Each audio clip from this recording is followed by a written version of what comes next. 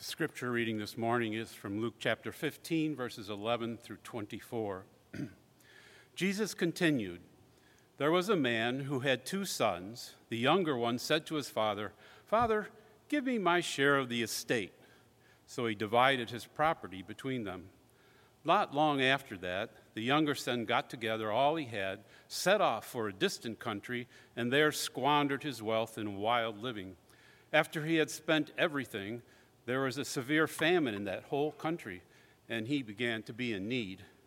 So he went and hired himself out to a citizen of that country, who sent him to his fields to feed pigs. He longed to fill his stomach with the pods that the pigs were eating, but no one gave him anything.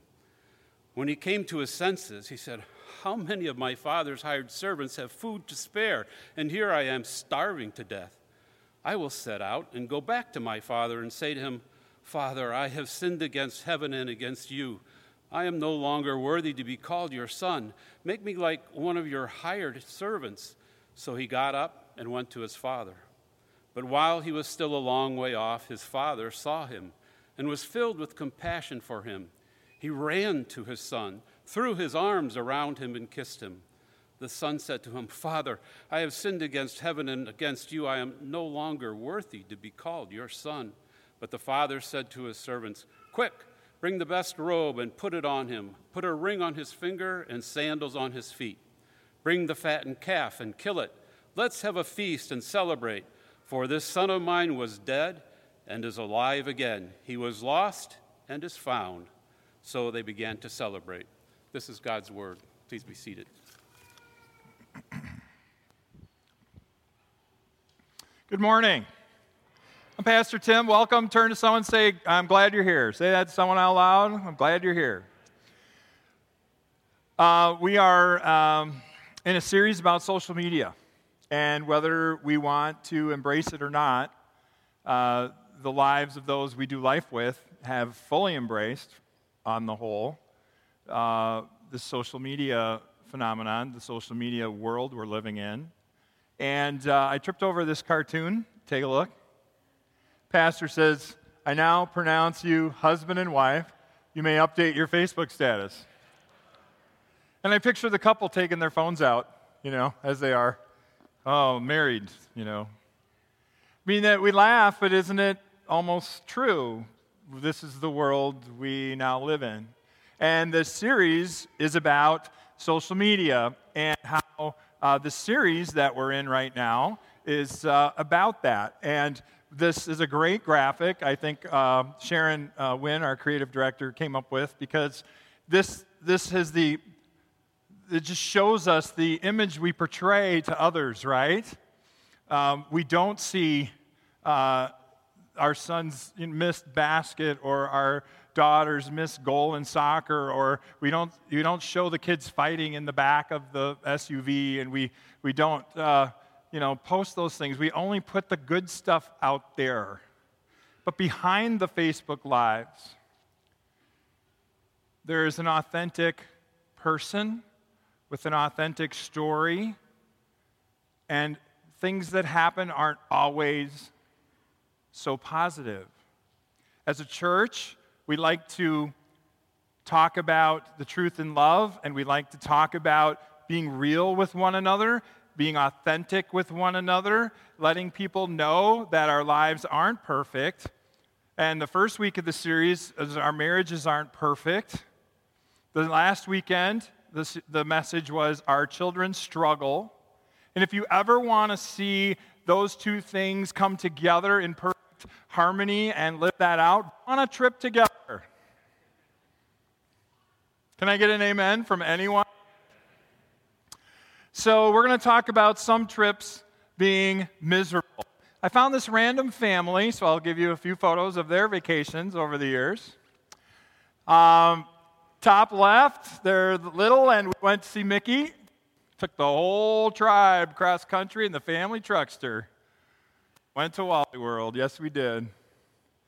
Then to the right, across the top, is Rocky Mountain National Park. Bottom left, a trip in the car together from Naperville all the way across the country to that location, eventually ended up in D.C. and made our way back, still with 4 people in the car. Finally, on the bottom, we are in spring break a couple years ago in Florida. Most of our trips have been living the disposition that the journey's half the fun. Guess what? It's not. No, I don't want to be negative. I don't want to be too cynical, but I asked my family this week what their favorite family vacation was, and these were some of the answers. We talked about why and what they liked about our trips, and I have to say, behind our Facebook Lives, because these were, for me at least, probably on social media at some point in the past. For me, there was a story behind that smile that we presented. Look at this family. I mean, what a wonderful trip. What a wonderful experience. And overall, yes, we all have great memories. They said these were their favorite trip, but I guarantee you at some point on each of these trips and others, I got that look from Kathy. You know the look? The look was, why on God's green earth did I marry this man? That was the look. My kids looked at me on each of these trips when I went Clark Griswold on them and said, Dad is crazy. They were thinking that, I'm sure. Behind our Facebook Lives are real experiences. Some trips are miserable, if we're honest. Sometimes in that confined space, emotions run high. And again, we're not posting when our kids don't talk to each other for part of the day because they're mad about something, or the spouse gets mad at another spouse, and there's tension. And growing up, we had a dad who said, I'm going to pull this car over right now. Anyone ever hear that or get threatened by that? I vowed I'd never say that in my entire life. I have. Some trips are miserable. We can all relate with Clark, who took the family truckster from Chicago to Wally World. And all the way along the way, they encountered some not so Facebook-friendly experiences. They finally get to Wally World out on the West Coast, and expectations are high. The dad finally feels vindicated. He's got the family there, and I know it's a sunny, bright day, but let's take a look at when they get to Wally World.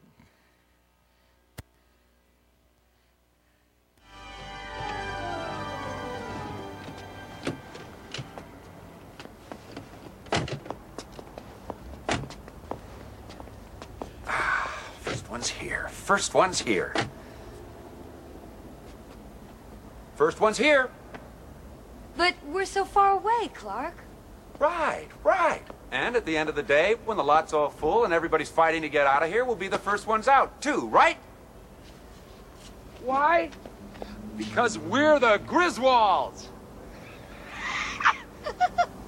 Come on, I'll race you.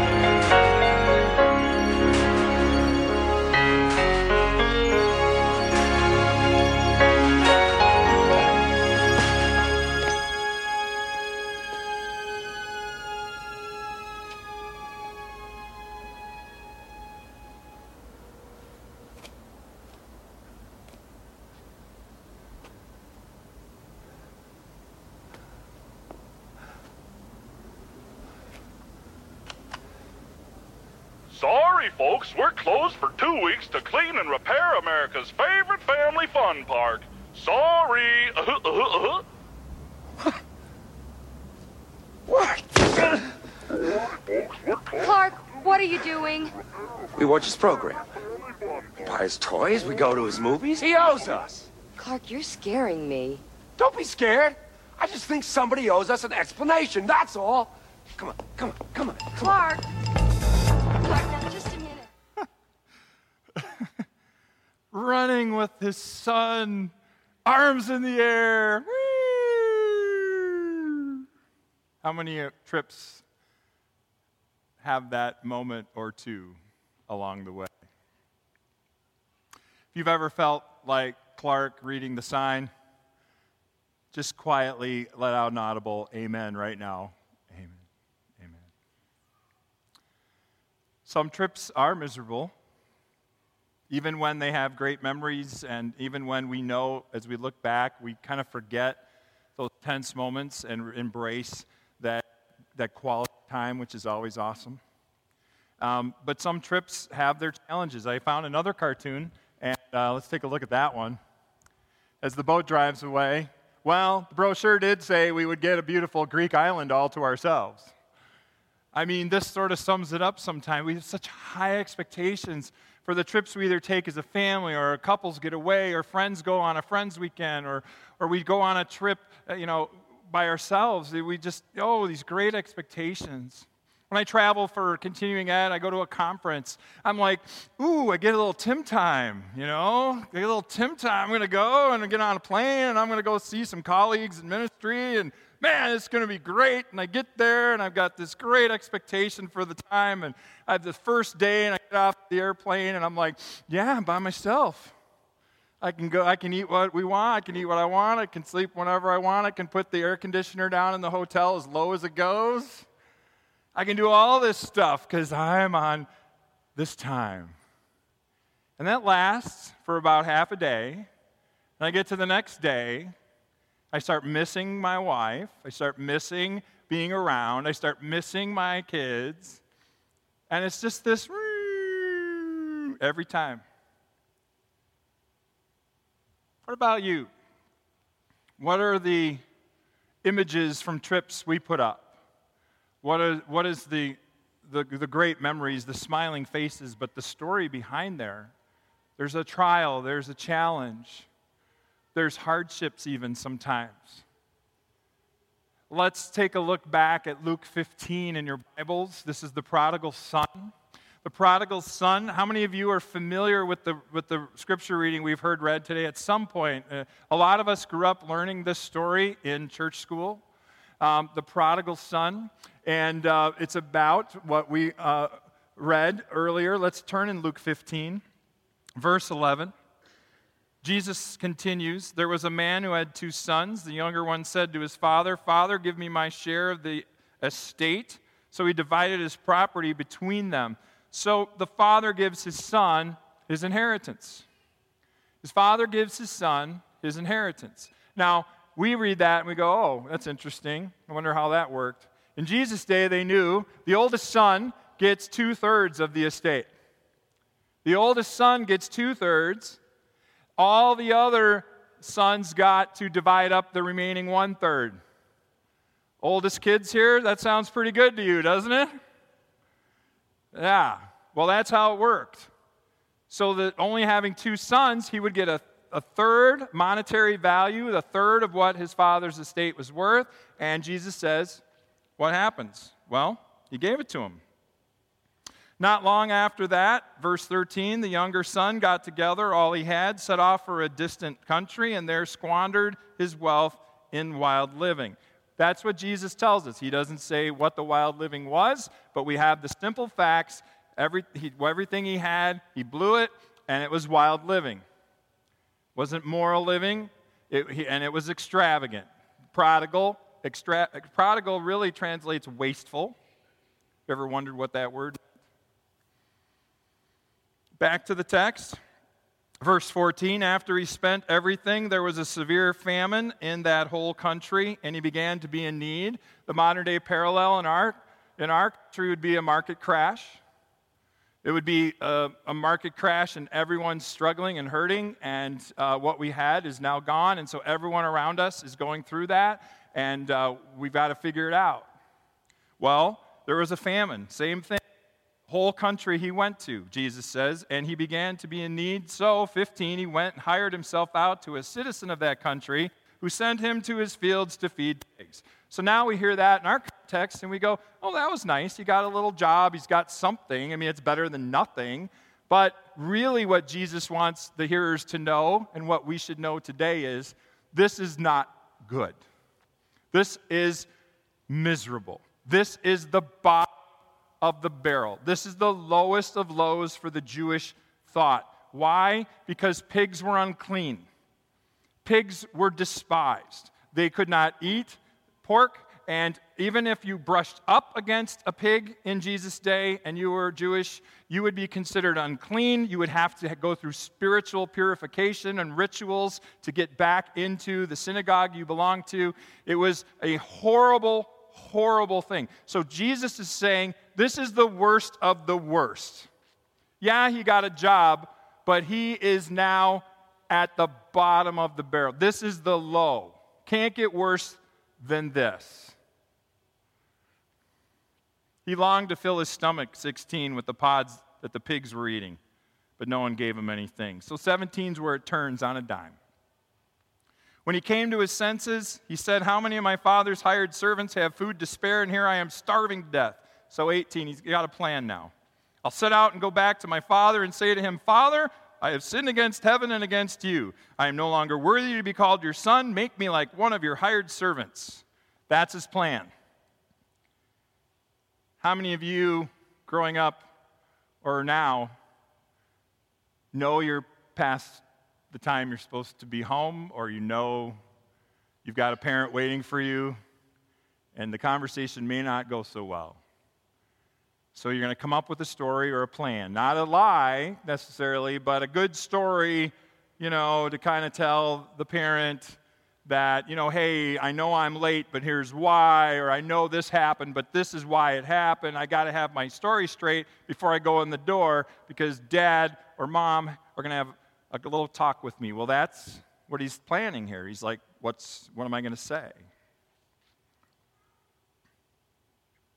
Verse 20, so he got up and went to his father. But while he was still a long way off, his father saw him and was filled with compassion for him. He ran to his son, threw his arms around him, and kissed him. So the father threw his arms around his son. Picture the scene for one moment. Here comes the groveling son, bottom of the barrel, lowest of the lows. He's coming back. He's got a story. He's going to grovel. He's going to beg for his father to let him be a servant in his house because he's blown his inheritance. He comes up. You could picture the father in the house, maybe looking out the window, maybe out in front of the estate, looking down the road. He sees a figure coming. He sees him. He says, could it be? Could that be him? I mean, is it possible? That's my son. And here he comes, and he goes, that is him. He's got visual ID. He knows it's his son. He doesn't wait for his son to come to him. He races to him. Why? Because he has compassion for his son who's coming home. And he runs and he greets him and he wraps his arms around him. Because he loves him. And he's back. I love this next part. The son says to him, 21, Father, I've sinned against heaven and against you. I am no longer worthy to be called your son. The speech he had ready to go. One of my favorite parts of this whole story. 22, but the father said to his servants, quick, bring the best robe, put it on him, put a ring on his finger, sandals on his feet, bring the fatted calf and kill it. By the way, this was a miserable trip for the fatted calf. Let's have a feast and celebrate, for this son of mine was dead and is alive again. He was lost and is found. So they began to celebrate. There's a party. His son is back. He thought he was dead. He's alive. He thought he'd never see him again. He was right in front of him in arm's embrace. This parable is called the parable of the prodigal son so often, but I really like to think about it as the parable of the loving Father. This is a parable about our Heavenly Father and you and me. The prodigal gets all the attention because of what he did. Give me my inheritance, go out, I'm ending up with pigs, I'm going to have this speech. But it's really a story about the loving Father. Doesn't want to hear the story. He just wants to hug his son who's now back where he belongs. So what can we learn about this as we think about our faith, as we think about our Heavenly Father and our relationship with Him? I think we can think about it three things. The first one is the Father in the parable is so giving. Our Heavenly Father is the greatest giver, the most generous being in the universe. Everything we have, and I mean everything, our next breath, our next heartbeat, the next smile from a family member that melts your heart, the next friendship where you have a good conversation and you know you were there for them, everything, a door opening at work for you, every opportunity, every blessing is a gift from our Heavenly Father. And yet, like the prodigal, sometimes we forget that, don't we? Sometimes we forget that everything I have is God's. Sometimes we forget that, we're not the center of the universe, but God created it. Sometimes we forget who our blessings come from, and we need that reminder. And this parable brings us back, doesn't it? It grounds us back and says, oh no, this isn't about you. This is about a God who is so giving. So giving. And too often we focus on everything we don't have, everything that didn't work out, everything that they have, but I never got that opportunity. Well, guess what? You're forgetting the list of blessings that God has first given to you. Your focus is on the wrong list. We need to be celebrating that we have the most incredible God who gives and is the author of all giving and blessings in our lives. The second thing in this text is the Father is welcoming. He's forgiving. He's so welcoming. I mean, think about it. How many parents would do that? I might just wait. Sit in my chair. Wait for if that were me in the text. Let the kid come. Let him grovel a little bit. It's good for him. Let him get it. I want to hear the story. Let's go. What do you got? Not in the parable. Compassion moves us to action. Love makes us do incredible things. And this father ran to meet him. Our Heavenly Father is so welcoming whenever we come back.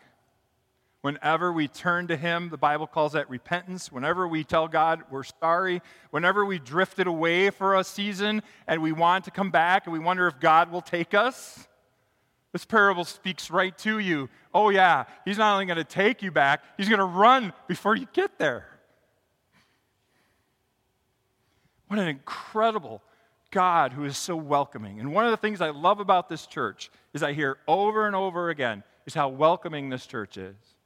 How welcoming this church is. And how anyone can come through these doors and feel welcomed and loved and accepted and met right where they're at. And yes, there are exceptions to that, always with any church. You'll always hear a story. There'll be someone who comes, the greeter says hello, the usher says good morning, and they come and they leave and they say, no one talked to me. Well, of course that can happen once in a while, but overall this place is so welcoming. People go out of their way to make people here feel welcome. And I applaud you for that, and keep doing that, and keep looking for people in the gathering area you don't know and say good morning and hello and have we met and my name's Tim and just keep that going, because we can't forget that the God in this parable is so welcoming and so loving and forgiving. We need to be too, as a community of faith. The third thing, and the last thing we can learn about the parable of the loving Father is this. The Father is loving. unconditional. Unconditional. And as humans, we want to put conditions on who God could love. We want to choose who God can love, but we don't get that luxury. God loves. God is love. And the son in the parable comes home. And what is the driving force in the parable? Love. So if there's anyone here this morning who has thought or thinks, God could never love me because of X or Y or Z in my life, this parable is speaking to you. And the answer is, you bet he does. It's unconditional. Jesus went out of his way. The son took for granted his inheritance. He squandered it away in wasteful living. He was at the lowest of lows, feeding the pigs, unclean, broken, did a horrible thing to his father and his family. But the father in the parable says, come home.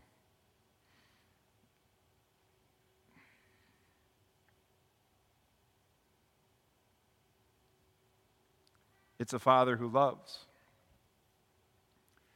And as people of faith, people working out their faith, as people pondering their relationship with our Creator, what better story to tell us that, yes, behind this facade in social media, there's an authentic life going on.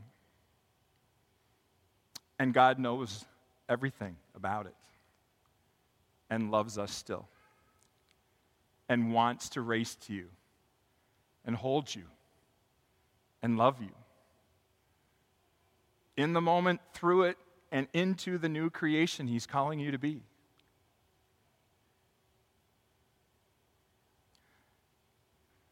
There are trips we take in life, and some are great, some aren't so great. We won't all take the same trips in our earthly walk. You're traveling to places I'll never go, and I've been to places you'll never go, like White Castle, for example. But there's one trip we're all going to take. I want to finish in John 14, chapter 14, if you want to join me there in your Bibles, first verse. Jesus says, "Do not let your hearts be troubled. You believe in God, believe also in me. In my Father's house there are many rooms or mansions or dwelling places." Jesus says, "If that were not so, would I have told you that I'm going there to prepare a place for you?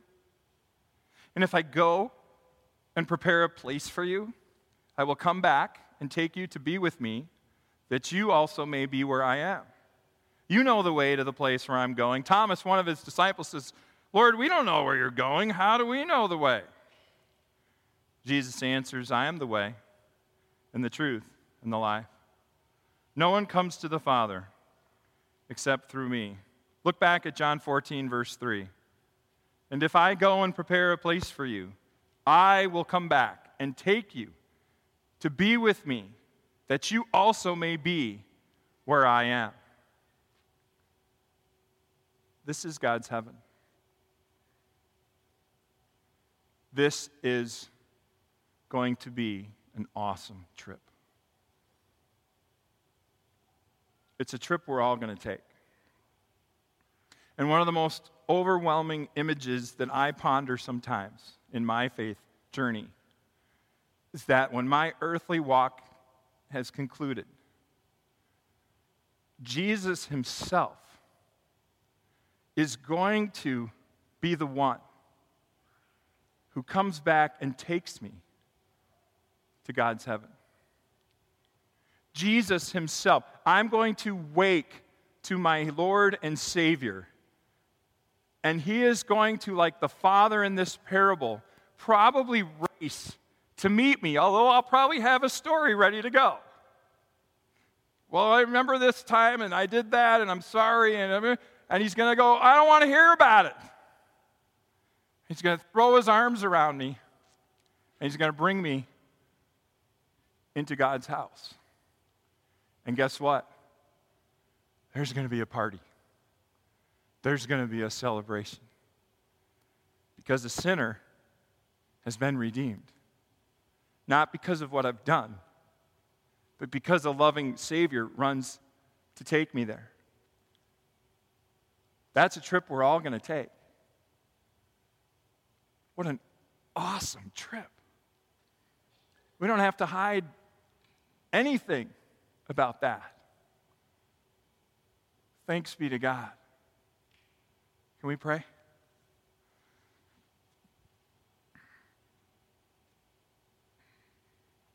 Lord, we thank you that you sent your Son Jesus, and we thank you for his teachings to reveal your heart to us. Lord, may we ever be mindful of all the things you've given us. Forgive us, Lord, for the times our focus is on the things we don't have. And Lord, thank you for welcoming us, even in our brokenness. Forgiving us, even when we run away from you. And thank you, most of all, for your love.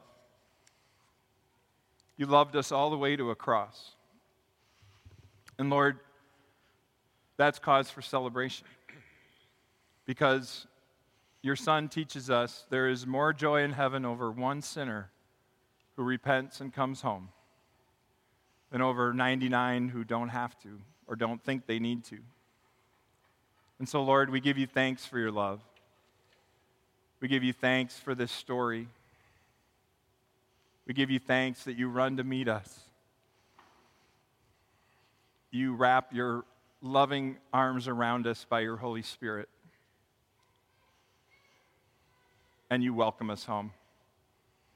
In Jesus' name we pray. And we all said together,